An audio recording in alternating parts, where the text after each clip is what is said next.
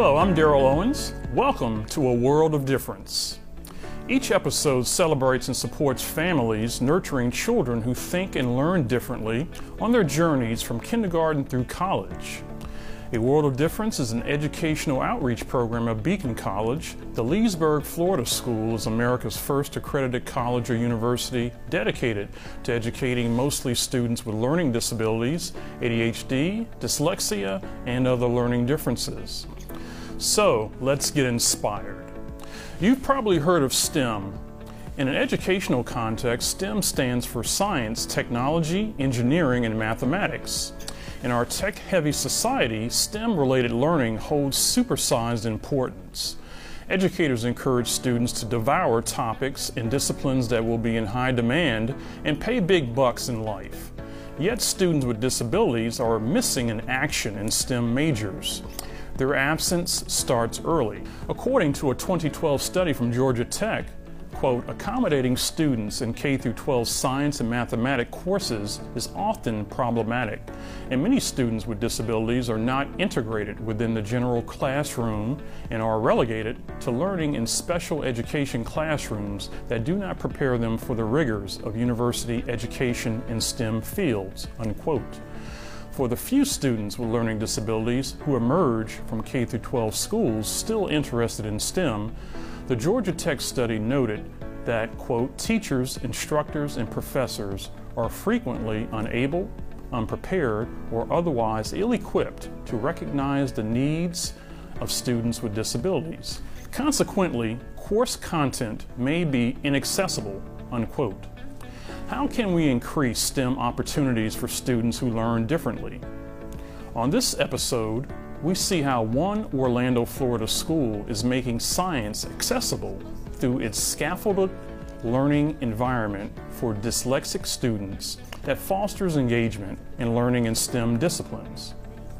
Next, we'll explore the challenges of inclusive science education and provide actionable strategies that parents can use to spark your child's interest and passion for science and technology in our Just the Facts conversation. And we'll close out the show with this month's difference maker, the brilliant primatologist with autism who learned to relate better to mankind through her relationships with gorillas. How can students who learn differently benefit, like Dr. Prince Hughes from STEM education? Why should society care about neurodiversity in the science world? All that coming up shortly. Researchers at the Comparative and International Education Society Conference recently noted that the goal of current reform policies and efforts in STEM education involves supporting the scientific literacy of diverse learners and building their knowledge and skills to adequately prepare them to pursue careers in STEM fields. Yet, fewer than 1% of students with disabilities take advanced placement courses. That so few LD students enroll in STEM-related classes lends credibility to the lie that they are less capable. And students, too, may begin to buy into the misperception. In Orlando, Florida, the Christ School revives passion for science for dyslexic students through its innovative STEAM lab. Their students are blinded with science through hands-on learning and supports. Here's A World of Differences correspondent Cindy Peterson with the story.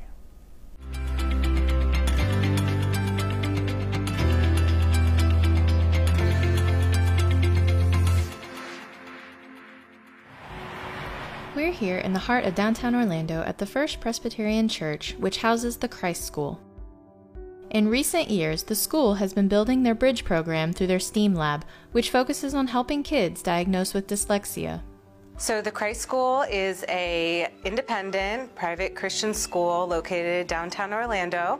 We have a wonderful program for kindergarten, actually transitional kindergarten, all the way through 8th grade. And within the school, we have our Bridge program. The Bridge program is designed for students with dyslexia in grades 2nd through 4th grade, and we have a program that's really unique in Orlando where we have specially designed classrooms with a low student to teacher ratio where we work on reading through the Orton-Gillingham approach.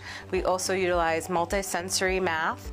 The students take part in all of the wonderful parts of our school, special areas, field trips, lunch, recess with their same age peers. And they also, through this specialized program, really work on not just remediating the skills and to teach them reading, but we also work on self-advocacy. We also work on teaching them to be independent, transitioning to middle school with assistive technology. We teach them that their dyslexia is not a mistake, that they have many gifts and talents, and we really spend a good amount of time focusing on what those gifts and talents are. And those can really be seen and developed through special area classes like our STEAM Lab. So within our STEAM Lab, we use a inquiry-based learning approach. So we really ask kids questions, and we use that related to the 4 C's. So critical thinking, creative problem solving, collaboration, and communication. So we start off with a question, a problem to be solved, a challenge, and the students really have a lot of opportunities to do hands-on activities related to that problem to find a creative solution. Alyssa says she works closely with the students and teachers in educational evaluations to see if there is any learning disabilities, but because of the growing popularity of the program, many students transfer here after being diagnosed. We do have children who come to us having already been diagnosed, looking for support, not just to help them with the reading piece, but to also help them know that they are loved, that they are seen, that they are understood, and that they're part of a community, that they are not the odd man out or feeling different, that they can come and really be understood by teachers who are passionate about teaching those students, and also peers that they have lots of things in common with. Through the STEAM Lab, children have found a new approach to science and creativity. I like science because there's materials that you can build with, and there's like a way that you can put them together and be creative and do it however you want to be. I think my strengths are to build and imagine things, and imagine how it's going to be like, how it's going to look like. Some activities that we have done so far would be like a water bridge and birdhouses. The bridge teachers work closely with their regular school grade teachers in creating curriculum designed specifically for the students' strengths. So at first it was a little difficult because at my old school they didn't really teach me good. But here they have different tools that they can help me with. It feels like it helps me in science because I get to be more creative. First, I did not like reading, but now I do because I actually understand it now. For Alyssa, there's no better feeling than hearing of a parent who has seen the difference this program has made in their child.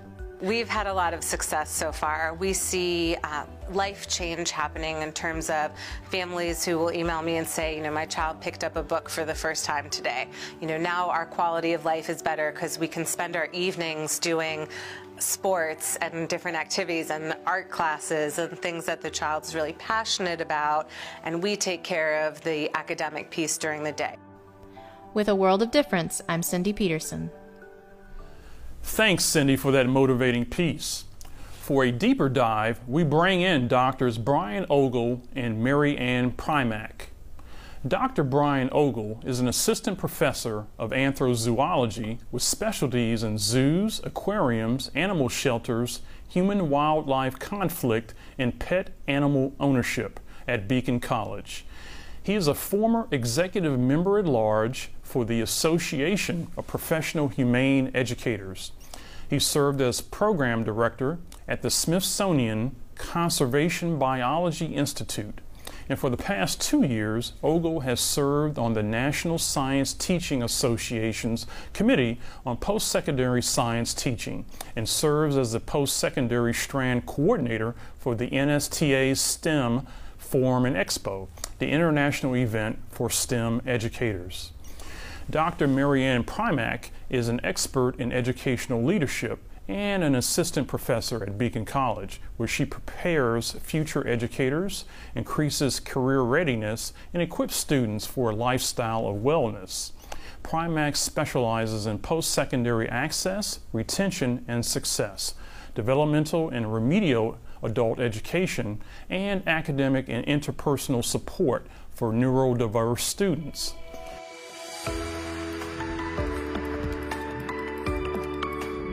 Dr. Ogle, when it comes to STEM in college, students are virtually invisible. Why aren't there more students in the STEM pipeline?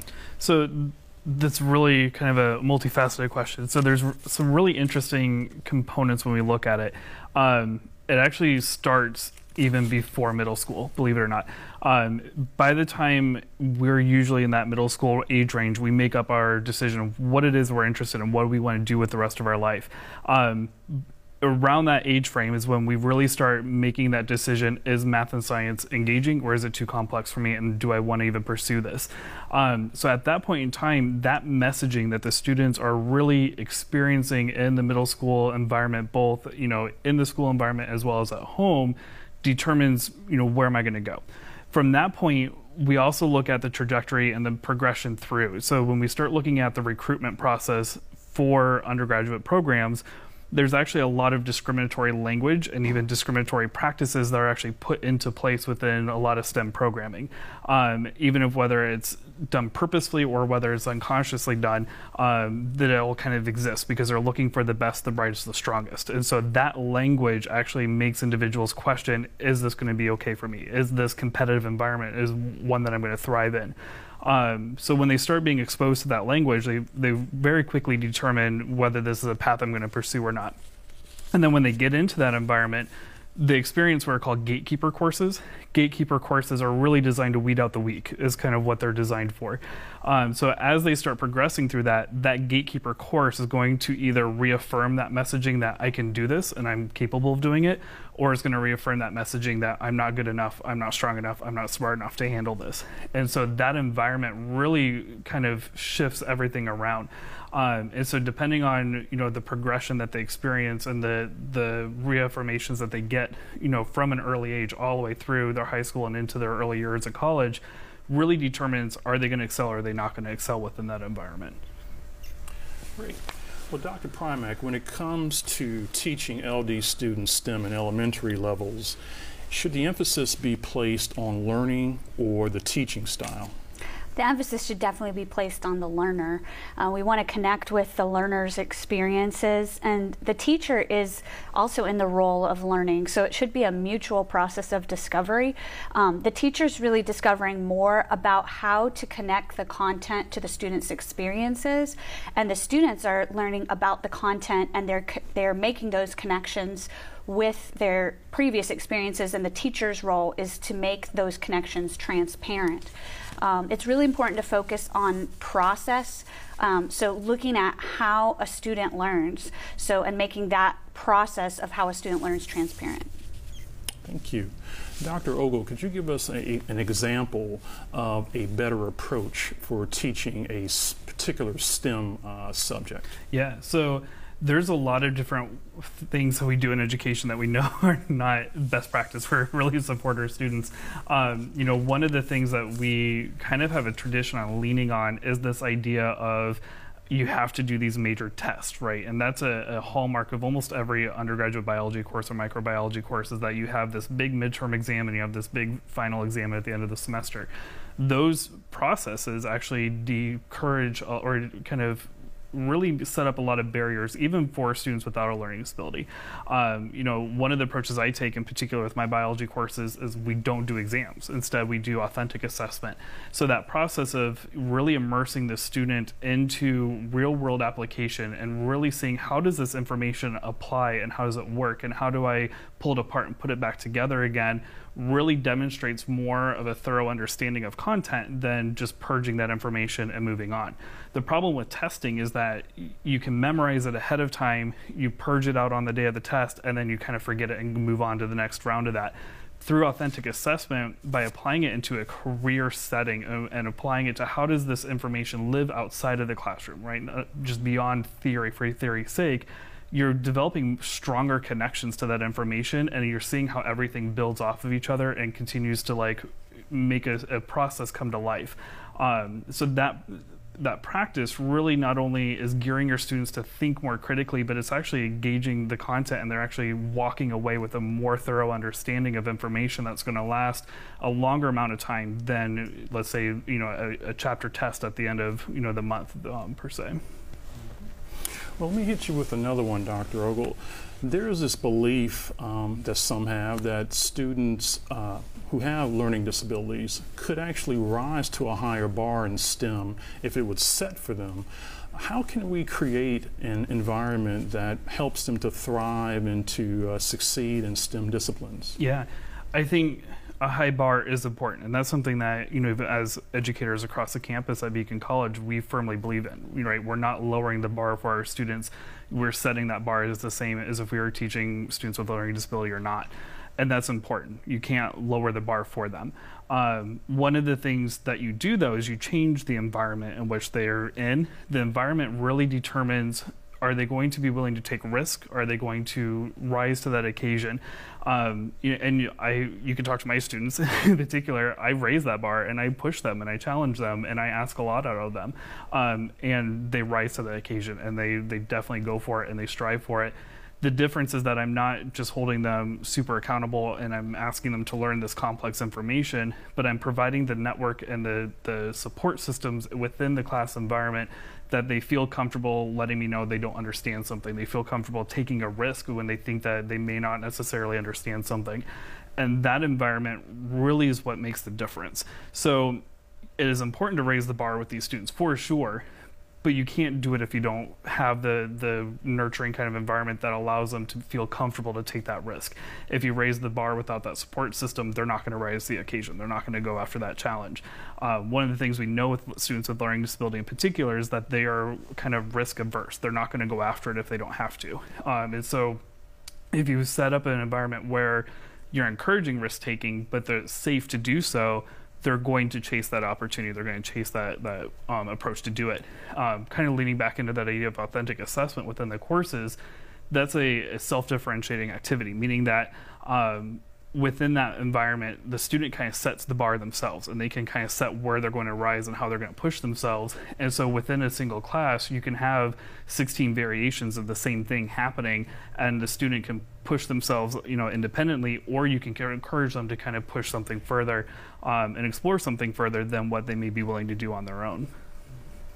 Dr. Primack, that question seems to be in your wheelhouse. Do you have anything to add to that? Yes, I would say that when you're setting up that environment for students to take risks and you want them to apply themselves in an authentic capacity and an authentic assessment, you want to always emphasize that mistakes will be made. That's going to happen. Failure is going to happen. And looking at that process of how the mistake was made, what we can learn from that, instead of emotionally investing in any kind of fear or shame, that's how we can move towards growth. So we want to emphasize that growth mindset always, you know, and also making transparent our own mistakes as educators. Like when we make a mistake in the classroom, owning up to that and being transparent with students and looking at how we're processing that mistake to learn and grow.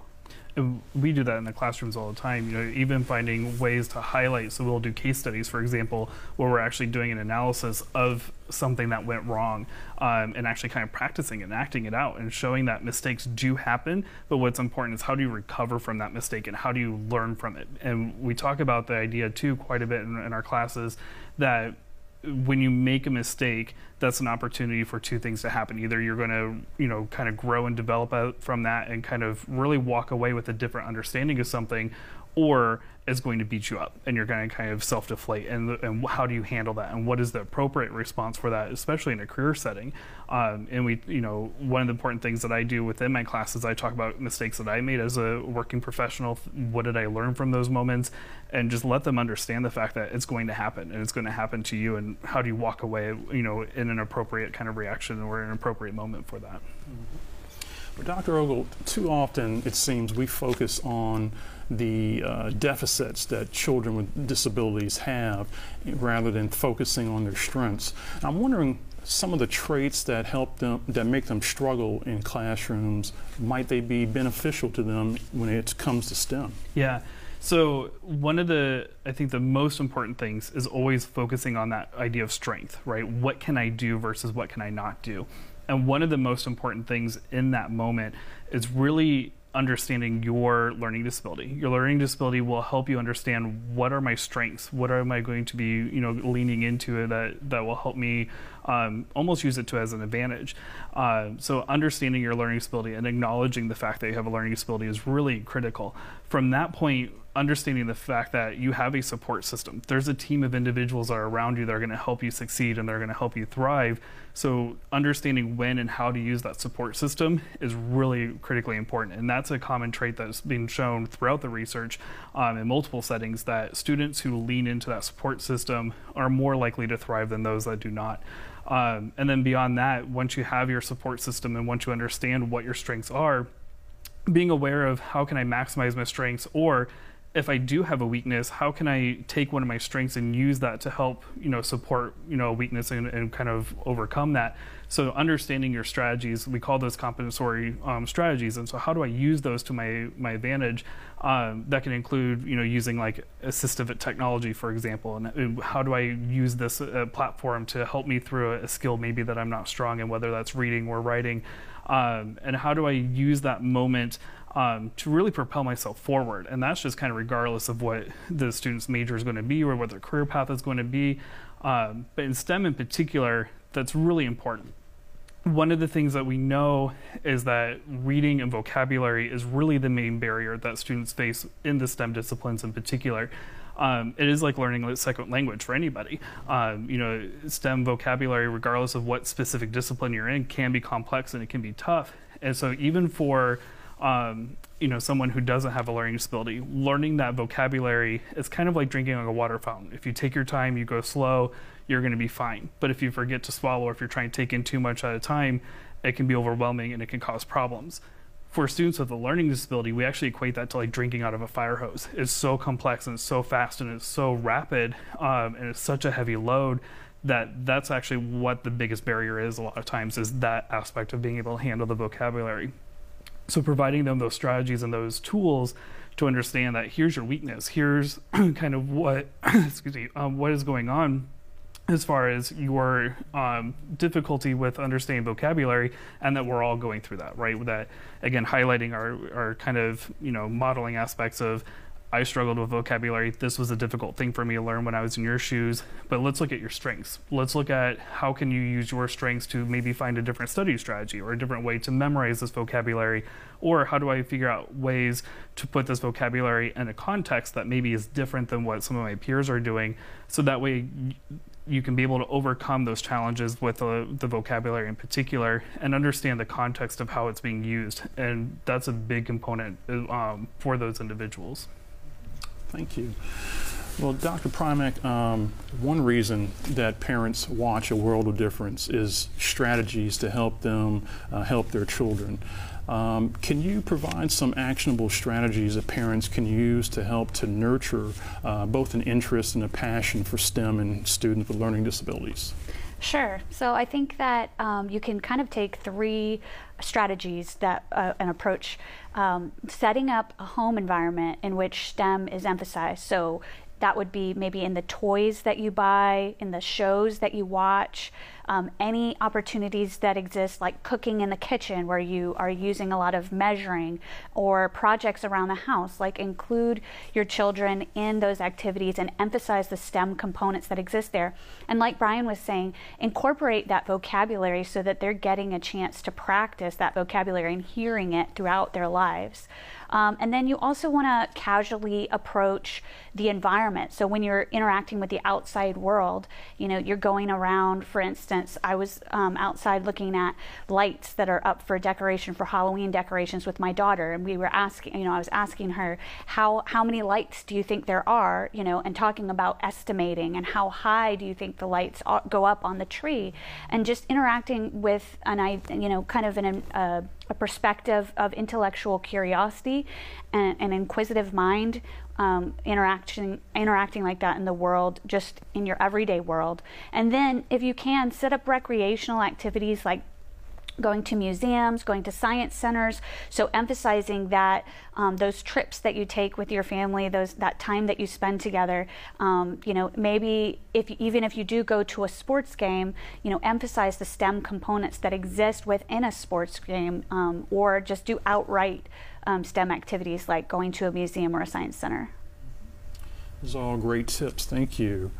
So, Dr. Ogle, if you are a parent and you're taking these tips and you're doing them in the home, but the school is not the home, how can you as a parent fight for interventions and accommodations that will help your child succeed in STEM in the school place? Yeah, I think the battle for accommodations is really important.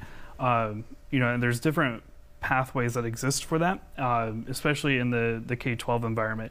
The K-12 environment is actually fairly easy to request accommodations compared to the higher ed environment. And so one of the reasons why I think it's really important that you're engaging in that process early and actually communicating the process to that student is as they go to college, the parent can no longer be involved in that process either.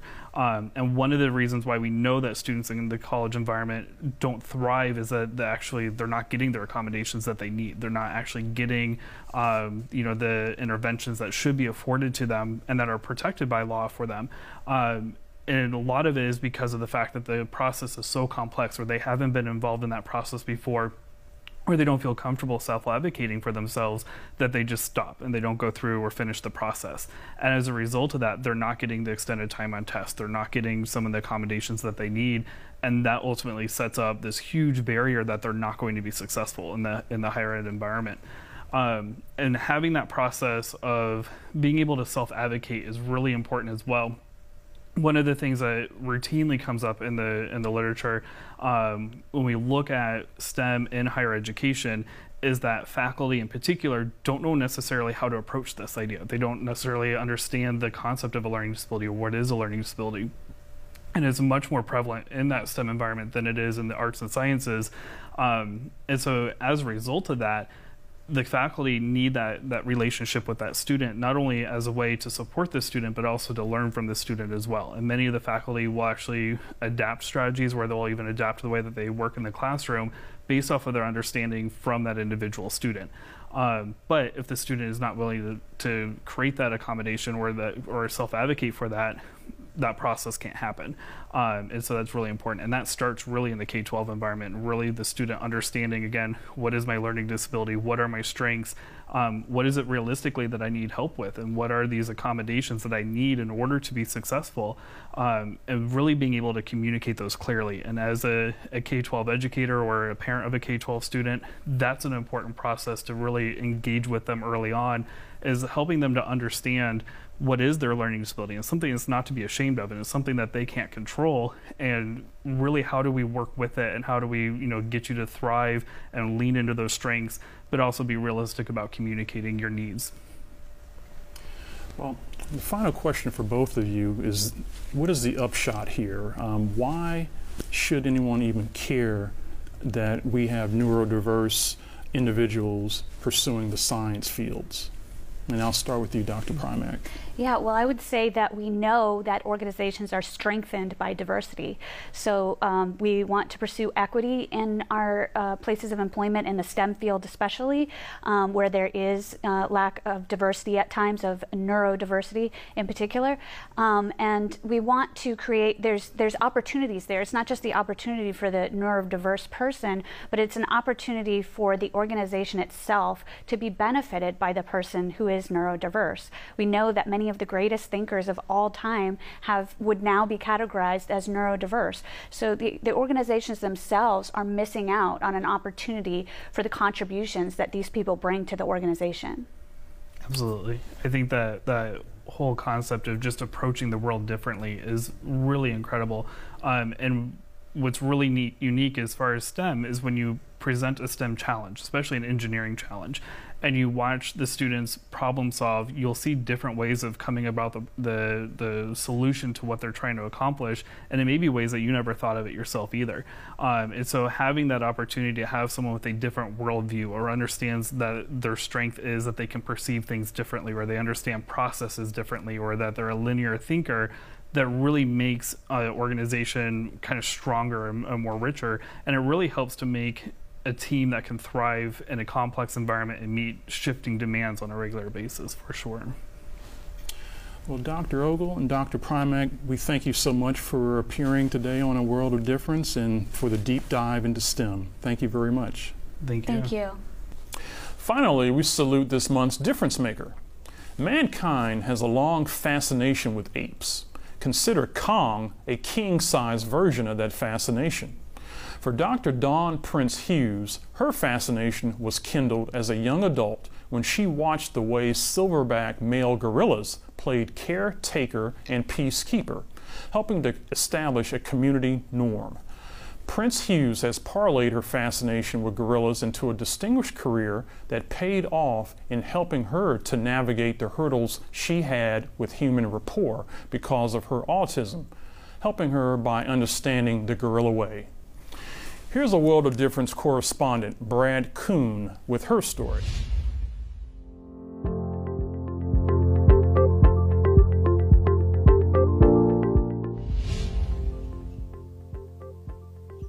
Sometimes it takes someone who sees things differently to reveal things that others can't or won't see.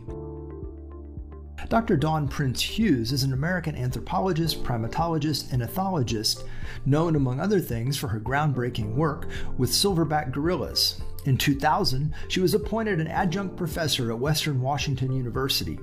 She is an executive chair of ApeNet Inc. and served as the executive director of the Institute for Cognitive Archaeological Research and is associated with the Jane Goodall Institute. I felt like I had a mission almost, but I didn't rule out that that mission would be dying in a horrendous way. Dr. Prince Hughes sees noises. She tastes sounds, cross-sensing abilities associated with Asperger's syndrome that overwhelm her at times. At 15, she quit school, ran away from her home in the Midwest, and found herself sleeping on a cardboard box on the streets of Seattle. Alone and afraid, she sought comfort in the connection she had always felt with nature. So the day I met the gorillas at the zoo, oh, that was such a fantastic moment.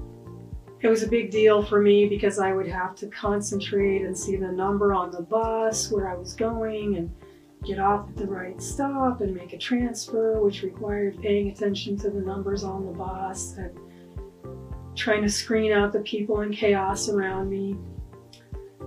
So I did make it to the zoo, and I had the challenge of paying for a ticket and getting in, and I was completely overwhelmed.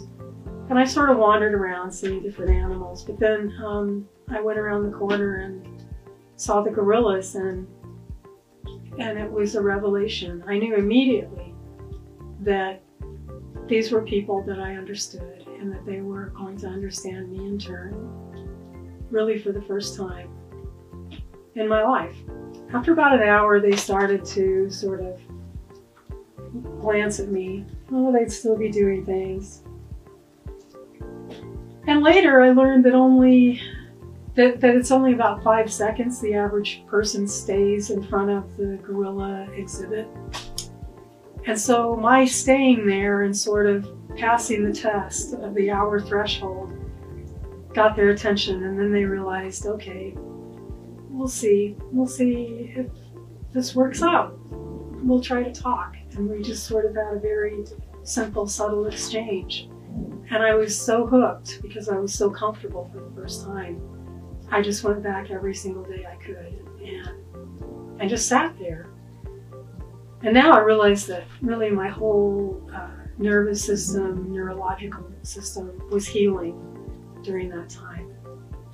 And as I got well, I started to come out of my shell, and I started to ask the people that worked there that would always go through, I would stop and ask them questions and grill them about the gorillas. And And that's how I got to be known at the zoo, and that's how I got to know the gorillas better and better.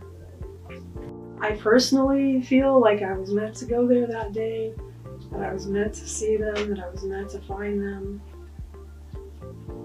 And then everything after that really just sort of fell into place because I started doing, I started working with the gorillas. And I remember on the tail end of that, my boss, he said, Dawn, you should really go back to school. I just didn't think I'd ever go back. But he helped me find a situation where I could do studies at the zoo and take the classes I needed at the college and sort of combine these things toward my degree trajectory. I was doing a tool use study, and Kismet has it that at that time, while I was observing for the study, one of the little 5-year-old gorillas, Alafia, saw a little moth up on the wall. So she got this shorter, stouter stick and put it under her arm and bipedally walked around, continued to look. She was definitely looking for something. And she picked up this second, longer, thinner stick. And then she walked upright back to the wall. She put the stout stick on the ground at an angle, climbed up it like a ladder, swatted the moth. It fell into her hand and she ate it. I mean, I was hugging strangers, yelling, "Did you see that?" No one had ever seen that before. Two tools at once like that. This was really vindicating, this tool use thing, because people had always sort of attached tool use and intelligence together, like it was a benchmark. So when my new mentor in college, Ben Abe, great Ugandan guy, when he read my paper on the gorilla tool use, he said, "Well, Dawn, you must present this at the Jane Goodall Institute." And I about died. I just thought I was not worthy. But we wrote it up and we sent it in, and that's the first time I met Jane, and we hit it off, and she ended up writing the foreword for my first book on gorillas, which was just pivotal in my career. As great as the things are that I have seen, if I hadn't had someone give me that hand up, it would have come to naught. Her advice for anyone with a learning disability? I know what I'm talking about. And I know that you know what you're here for. You may not know the specific tangibles of it this minute, because when you're working as you should be working in harmony with all the things you can't even see, it's like Joseph Campbell says, when you're on the beam, things just line up for you. And you've always got to keep an eye out for the intersectional, because we are all connected in this. So trust your heart and follow that path. Try to have faith in it. And if you need a pep talk, then call me. For A World of Difference, I'm Brad Kuhn. Thank you, Brad, for that inspiring profile. And congratulations to Dr. Dawn Prince Hughes for blazing a difference-making path in STEM. Well, that's all we have for this episode of A World of Difference. Remember that you can rewatch this episode or catch up on past episodes by visiting the Beacon College Facebook page and searching under Videos, and then search under Series. You can also view episodes on Beacon's YouTube channel and the A World of Difference portal on the Beacon website, beaconcollege.edu. There you'll find bios of our experts, plus downloadable expanded tip sheets, including Dr. Brian Ogle's STEM tip sheet from this episode. Podcast lovers can enjoy the program on Spotify, Breaker, Google Podcasts, and other popular podcasting platforms. On our next episode, we'll look into helping autistic students succeed on campus and introduce you to our latest difference maker. Meanwhile, remember, you can sign up to get your questions answered during our Ask the Experts segment, or you can showcase your family's success through our show participation form on the Beacon website. Until the next time, for Cindy Peterson and Brad Kuhn, I'm Daryl Owens. Thanks for tuning in.